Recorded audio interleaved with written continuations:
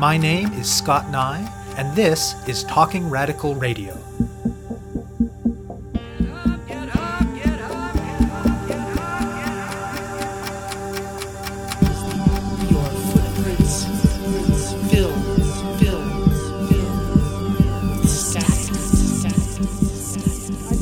All week about this IPCC report and what we should do. And I looked at the other two people and said, you know what? We should do something. We sat down together and said, okay, what can we do? We thought, well, there are other people like us, retired, but had a long history of involvement, really concerned about what's happening. Why don't we try and focus on them and see how we can engage them in more action?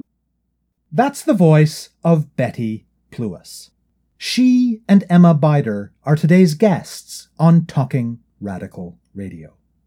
This show brings you grassroots voices from across Canada. We give you the chance to hear many different people who are involved in many different struggles, talk about what they're doing, how they're doing it, and why they're doing it, in the belief that such listening can strengthen all of our efforts to change the world. In the last 5 years, both the mainstream media and substantial elements of the climate movement itself have often centered the role of youth in narratives of the struggle for climate action. There are lots of good reasons for this, not the least of which is the incredible activism and organizing being led by youth around the world. But it's also important to pay attention to the growing engagement in these issues at the other end of the age spectrum, among people variously characterized as seniors or older adults. Betty Pluis is retired after spending most of her life working for Canadian nonprofit organizations focused on international cooperation and development. Her work included lots of policy analysis and policy advocacy, as well as organizing on-the-ground campaigns. Though international development work and environmental concerns often significantly overlap, Pluis herself had not really been directly involved in climate issues. But in 2018, she read that year's report from the Intergovernmental Panel on Climate Change, or IPCC, which is the United Nations body responsible for assessing and synthesizing humanity's knowledge of the climate crisis, and it shocked her. In response, she started talking about the issue with other people that she knew, many of whom were also retired or late-career workers from the international cooperation and development sector. Pretty soon, there was a group of them interested in taking action together, specifically to mobilize other older adults around climate issues. To begin figuring out what exactly that could mean, they organized a series of focus groups with seniors, and they realized pretty quickly that lots of seniors are concerned about the issue. And while many were not sure quite how to get involved, others were already active. Older adults, they realized, could bring some important assets to the climate movement. Often, if they were retired, they could bring time. Some could bring money, not necessarily in the form of substantial wealth, but at least for middle-class seniors in the form of pensions and modest retirement savings. Seniors also have a political voice that politicians are more likely to listen to, because they're known to vote at higher rates than younger people. And finally, they have whatever skills they've developed over their lifetimes. Under the name Climate Legacy, the group then applied for and received a small grant to do work related to climate communications targeted specifically at older adults. They hired Bider, a now 30-year-old communications professional who's doing a PhD at Carleton University in Ottawa in anthropology, to do that work. During that process, they developed connections with around 30 existing groups of older adults already engaged in climate action across Canada. After much consultation and discussion, they decided that the best focus for Climate Legacy would be to act as a sort of hub for a loose network of these existing groups, and to specifically focus on work related to financial questions in the climate crisis, including things like campaigns to get banks and pensions to divest from fossil fuel industries and invest in renewables. They do a lot to circulate and amplify material related to the work of their network partners, through social media, their website, a monthly newsletter, and other mechanisms. They've also produced their own resources related to, again, financial questions and climate, as well as to practices for engaging with seniors about climate issues. They've hosted lots of webinars and have developed seniors-focused climate communications material for elections, and they've collaborated with other groups to support organizations and individual seniors in contributing to government consultations around climate. At the moment, Climate Legacy is in the process of taking stock of their initial period of work and deciding on future priorities. As it becomes safer to do so, they want to engage more with seniors in in-person events, and they're developing pilot projects to explore approaches for connecting specifically with older adults who are concerned with the climate crisis but not yet involved in any way. And they're keen to find opportunities for intergenerational dialogue with youth who are active on these issues. I speak with Pluis and Bider about the climate crisis and about the work of Climate Legacy. My name is Betty Pluis, and I am a member of Climate Legacy. I worked most of my life in international cooperation for organizations like CUSO and other nonprofits in Canada. And we focused a lot on strengthening civil society organizations and citizens' voices in social, environmental, and political activities. Climate Legacy was founded about 3 years ago by myself and several other people that I knew who had worked also in international cooperation. I guess the push really was the IPCC report in 2018. And in thinking about what we could do, we thought there were probably other people like us who were retired, concerned about climate change, and not quite sure what to do. So we decided we would try and encourage more seniors to get involved in climate action. My name is Emma. I'm the communications coordinator for Climate Legacy. Besides that, I'm a communications professional who's worked in comms in some way or another for the last 5 years. And I'm also a PhD student at Carleton University in anthropology, looking at people's relationships to trees in Ottawa. What have your individual trajectories been in terms of your awareness of the climate crisis and your activities in that area before your involvement in Climate Legacy? I actually wasn't very engaged with climate action before we decided to set up Climate Legacy. As I said, I worked in international cooperation, and of course, environmental concerns were a big part of that. And more recently, people began to talk about climate change and the impact that it was having on particularly poor people in poor countries. I was very involved with nonprofits, so I had a lot of experience with policy analysis, with advocacy, mainly at the federal government level, but also at the international global level. I had experience also in campaigning and organizing people on the ground, but not really specifically in the area of climate action. But I really just felt I should continue to work in this area and take the experiences that I've had in other social action areas and apply it to climate change. In my case, I think I became aware of and concerned about climate change when I was about 16 years old. So early 2000s, I guess. And it's sort of always been part of my life. I think it's one of the most fascinating parts about working with older Canadians is talking about that change. I'm 30 years old. It's been part of my entire adult life. And so it's an interesting thing to discuss with the steering committee, this difference in perspective, I guess you could say. And sometimes helpful because, of course, there are lots of other crises that happened in the world prior to climate change that also seemed unsolvable. But I have been concerned for a long time. But I was always more of an artistically minded person and didn't think, therefore, that I had much of a role to play except to go to rallies or go to protests when they occurred. And so probably in the last 4 years is when I've become more active in, say, getting organized with grassroots groups or getting organized politically. And then, of course, realizing that I could do a lot of this kind of work with my own research as well from an academic perspective. And I think the most recent interest that I have is this question of how do we talk about climate change to various different demographics. And Betty, what was the path from reading the IPCC report in 2018 to founding Climate Legacy?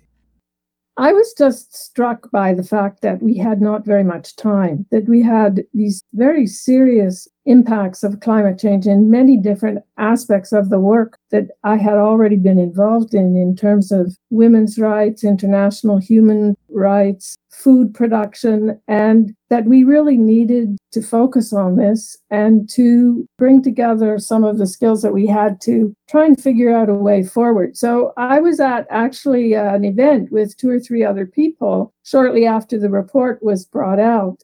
We were just chatting, and I've been thinking all week about this IPCC report and what we should do. And I looked at the other 2 people and said, you know what? We should do something.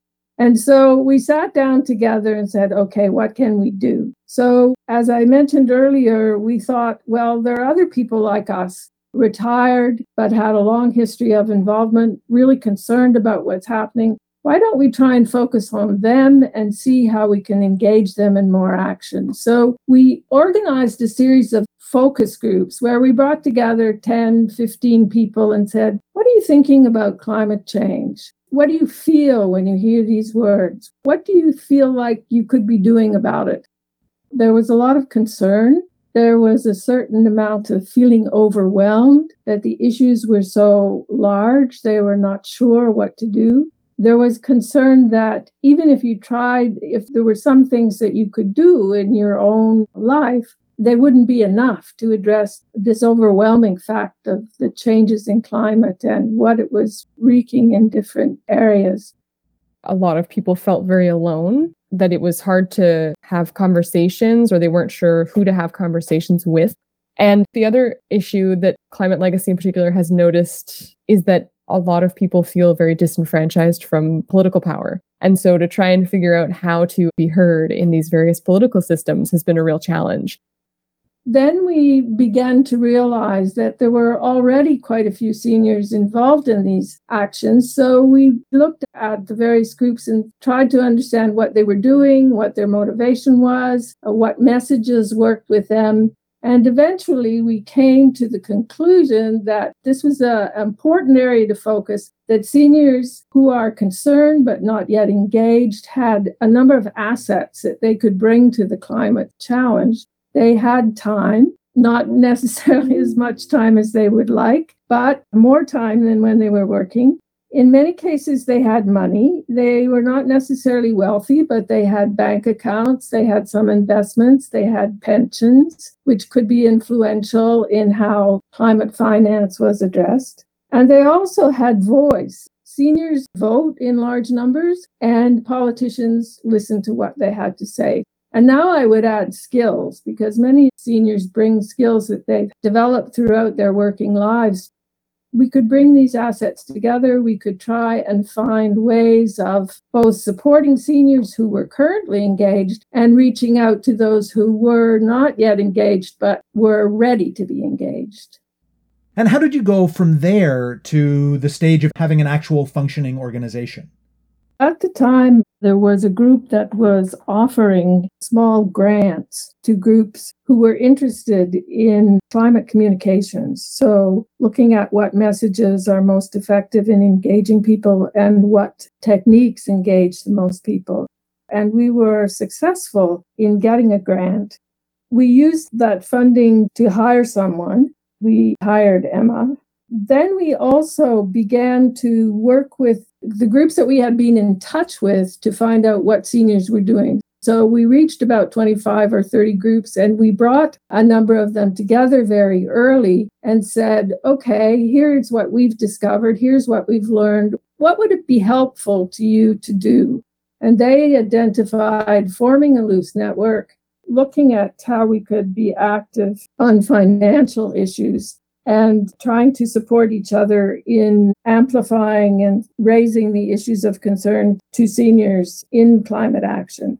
So we followed up on that for about a year and a half, and we're now really at the point where we're saying, okay, we've had almost 3 years of activity. What have we learned here? What should we be doing now? What's the most strategic thing, or what are the big issues that we should be working on now to have more impact?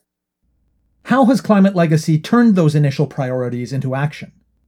On the financial issues, we've developed a series of webinars on a range of issues. We've collaborated with a couple of other groups. One is Shift, that works on pension action.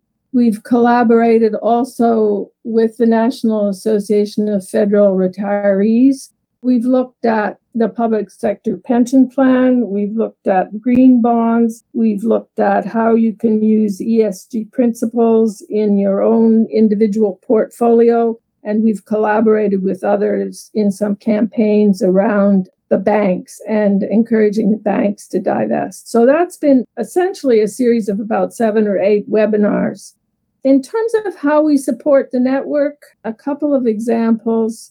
During the provincial elections, a number of the groups, of course, were working on arranging all candidates' meetings in order to find out what the candidates' positions were on climate action, also in sharing information and getting out the vote. So we had several meetings in which we brought together people in our network to talk about what they were doing in terms of elections and how we could share that information with others and learn from others in what techniques are most effective in letting people know what the climate positions of the candidates are and also getting out the vote.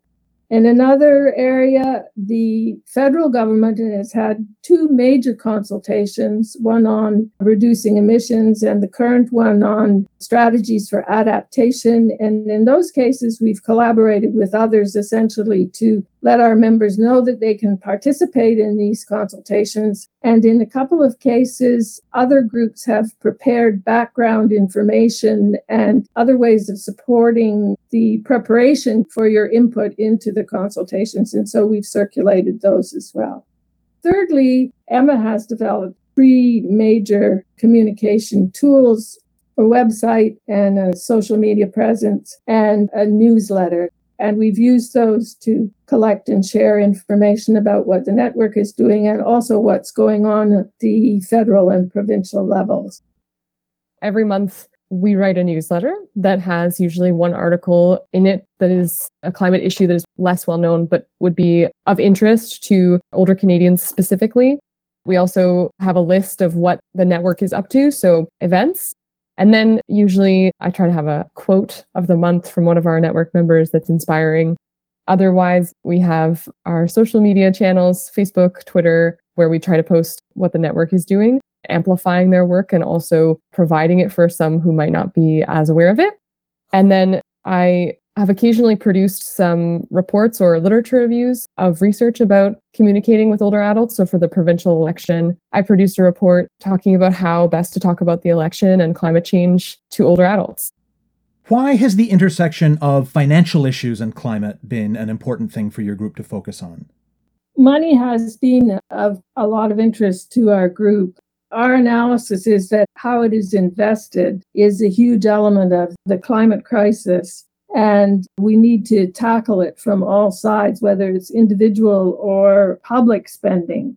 So on the one side, we've been trying to encourage people to divest from fossil fuels, but it's not just a question of divestment. It's also a question of reorienting that money to climate solutions. It's interesting, I think, for seniors because it's an area where you can act at a number of levels. So if you happen to have a bank account with a bank that invests in fossil fuels, you can raise that with the bank. And if you don't like their answer, you can move to either another bank or a credit union. With your own personal investments, once you know more about what various corporations and banks are doing, you can reorient your personal investments. Also, most seniors have some kind of pension funds, and the pension funds are very big actors in terms of fossil fuel investments. And as a group, you can bring pressure to bear on your pension plan. Again, moving away from fossil fuel investments and towards more renewables. As we move to a lower carbon economy, in order to be doing their due diligence, both in terms of their own personal investments as well as the corporate diligence, there needs to be more consideration of the risk of not acting on climate action. What are some of the communication strategies and outreach strategies that are effective in connecting with older adults around climate issues? I think that there are a lot more seniors doing activism or doing organizing than we realize. And yet there's very, very little research about why the demographic is active or not, what kind of language would encourage them to get involved. A couple of things that I was able to find, and also that we've parsed together through our own anecdotal conversations with Network and with ourselves, was to be concise and specific to people's localities. older adults in particular who have lived in, say, their homes for long amounts of time, for example, who have lived in their neighborhoods for 20 plus years, there's a lot of care for place. So it's important to talk about how that place is being impacted by climate change and what the risks are. One that I think is maybe getting harder to achieve, but I think we need to really push to try and continue to do, is to find common ground with the people we're talking to and, in fact, engage in conversations. I think it's really important that we start from a place of, well, what do we have in common? What do we share? And what do we care about before we get into the conversation of climate change? Finding common ground can build trust. I think moving also your communications partially offline is really important. Obviously, seniors are involved in online communities, and that's increasing, but there still remains a percentage of the demographic that is not extremely online. And then the other thing that I had thought about a lot is about providing scripts and practicing. We've been in a pandemic where we don't talk to a lot of strangers, and I think there's a lot of reticence to have conversations with strangers. So it's helpful to have a script that lays out, say, the conversation starters like weather, events taking place in your local community, sussing out whether you can engage that person in politics. And the last thing I'll say is that we are often trying to talk to people about facts, right? Climate change is very fact heavy. But what researchers have found generally, I would say this is not necessarily just for older adults, but what will get people to open up about their own fears and concerns about climate change is by developing trust and developing a friendship before you try to get into the facts. If you think about this as a conversation and not as a, teaching opportunity or as a shaming opportunity, you should be doing more, then you're going to go a lot farther. There was a phrase that I used in the political toolkit, which wasn't necessarily universally appreciated when I shared it with some of our network members, because I think people really cling to facts. They're really important. And I completely agree. We don't want to stray from the fact that there are lots of things that are very true. Climate change is real. This is happening. But I use the quote, "The facts don't change minds, friendship does." And I think that building relationships, though it may take longer than listing off a series of facts about how much time we have left and how much more we need to do, I think it enables longer term actions as well as you develop that friendship and develop it for the long term. We've had some success in reaching out to groups that are already engaged and in deepening the work of seniors there and in connecting them. Where we haven't been so successful is reaching out to that much larger group of people who are concerned but not yet engaged. Initially, we thought that by providing information and examples of how seniors were engaged, providing information about activities that are taking place would support more engagement. And I think it does support some, but it's not enough. And so we really need to rethink that part of the work as to how we reach out to this very large group of people who are more and more concerned but not really engaged. We know that there are some people who are more predisposed to being open to climate change. So this would be seniors who are already engaged in, say, conservation work, gardeners, people who are hikers, people who are bikers, people who can see for themselves what is happening. But we are not quite sure where exactly these people are and what the best way of getting to them are. So I think what we will probably do is to pilot 2 or 3 communications projects in targeting one or more of those groups of people to see if that works in getting them more engaged on climate action. The challenge is that older adults are a very diverse demographic, right? Besides age, there is not one thing that they necessarily all share in common. And certainly with the pandemic being the focal point of the last 2 years of Climate Legacy's existence, I think making sure that we recognize the opportunities now that things are a bit more open is also going to be exciting. We've been really constrained by the pandemic. But I think the tendency among a lot of people who might be described also as this movable middle, who care about this and are concerned about it, but have not gotten involved in volunteering or not gotten politically engaged on the subject. I think the climate change is often considered very overwhelming for a lot of people. And the easiest way to deal with that when they are busy or afraid of it is to ignore it. And so having to get across that barrier of, okay, well, how can we show it can be more manageable? That's definitely something that I think will be really interesting to explore in those pilot studies. And that I think is a real challenge for almost every climate group that you would speak to. How does Climate Legacy's work reflect the growing recognition in the climate movement of the interconnection between the climate crisis and questions of social, economic, racial, and gender justice? One thing that we've discovered through the research is that many people see climate change as an environmental issue, and therefore they don't necessarily connect the impacts to health and food and livelihoods and transportation and other parts of their daily life. So it's been an opportunity, I think, to expand their understanding of what climate change is. We really can't create a new society around a more sustainable set of principles without considering issues of human rights and issues of equality and how we address poverty and fair work. So I think it's an opportunity to reconceptualize how we live together, and that we can't create sustainable societies with high levels of inequality. We can't create sustainable societies with human rights abuses. So in many ways, all these issues that we worked on over the last 30, 40, 50 years, actually, in some cases, they're all coming back in this issue of how we address humankind's biggest challenge. Talking to an older demographic is also such a great vector for some of those issues because, of course, a lot of the visible consequences of climate change that we are currently experiencing, like extreme weather, extreme heat, tend to affect what we would call vulnerable demographics more. So that means lower income Canadians, older Canadians, infants, stuff like that. And so it becomes a personal thing for the folks that we're trying to reach out to.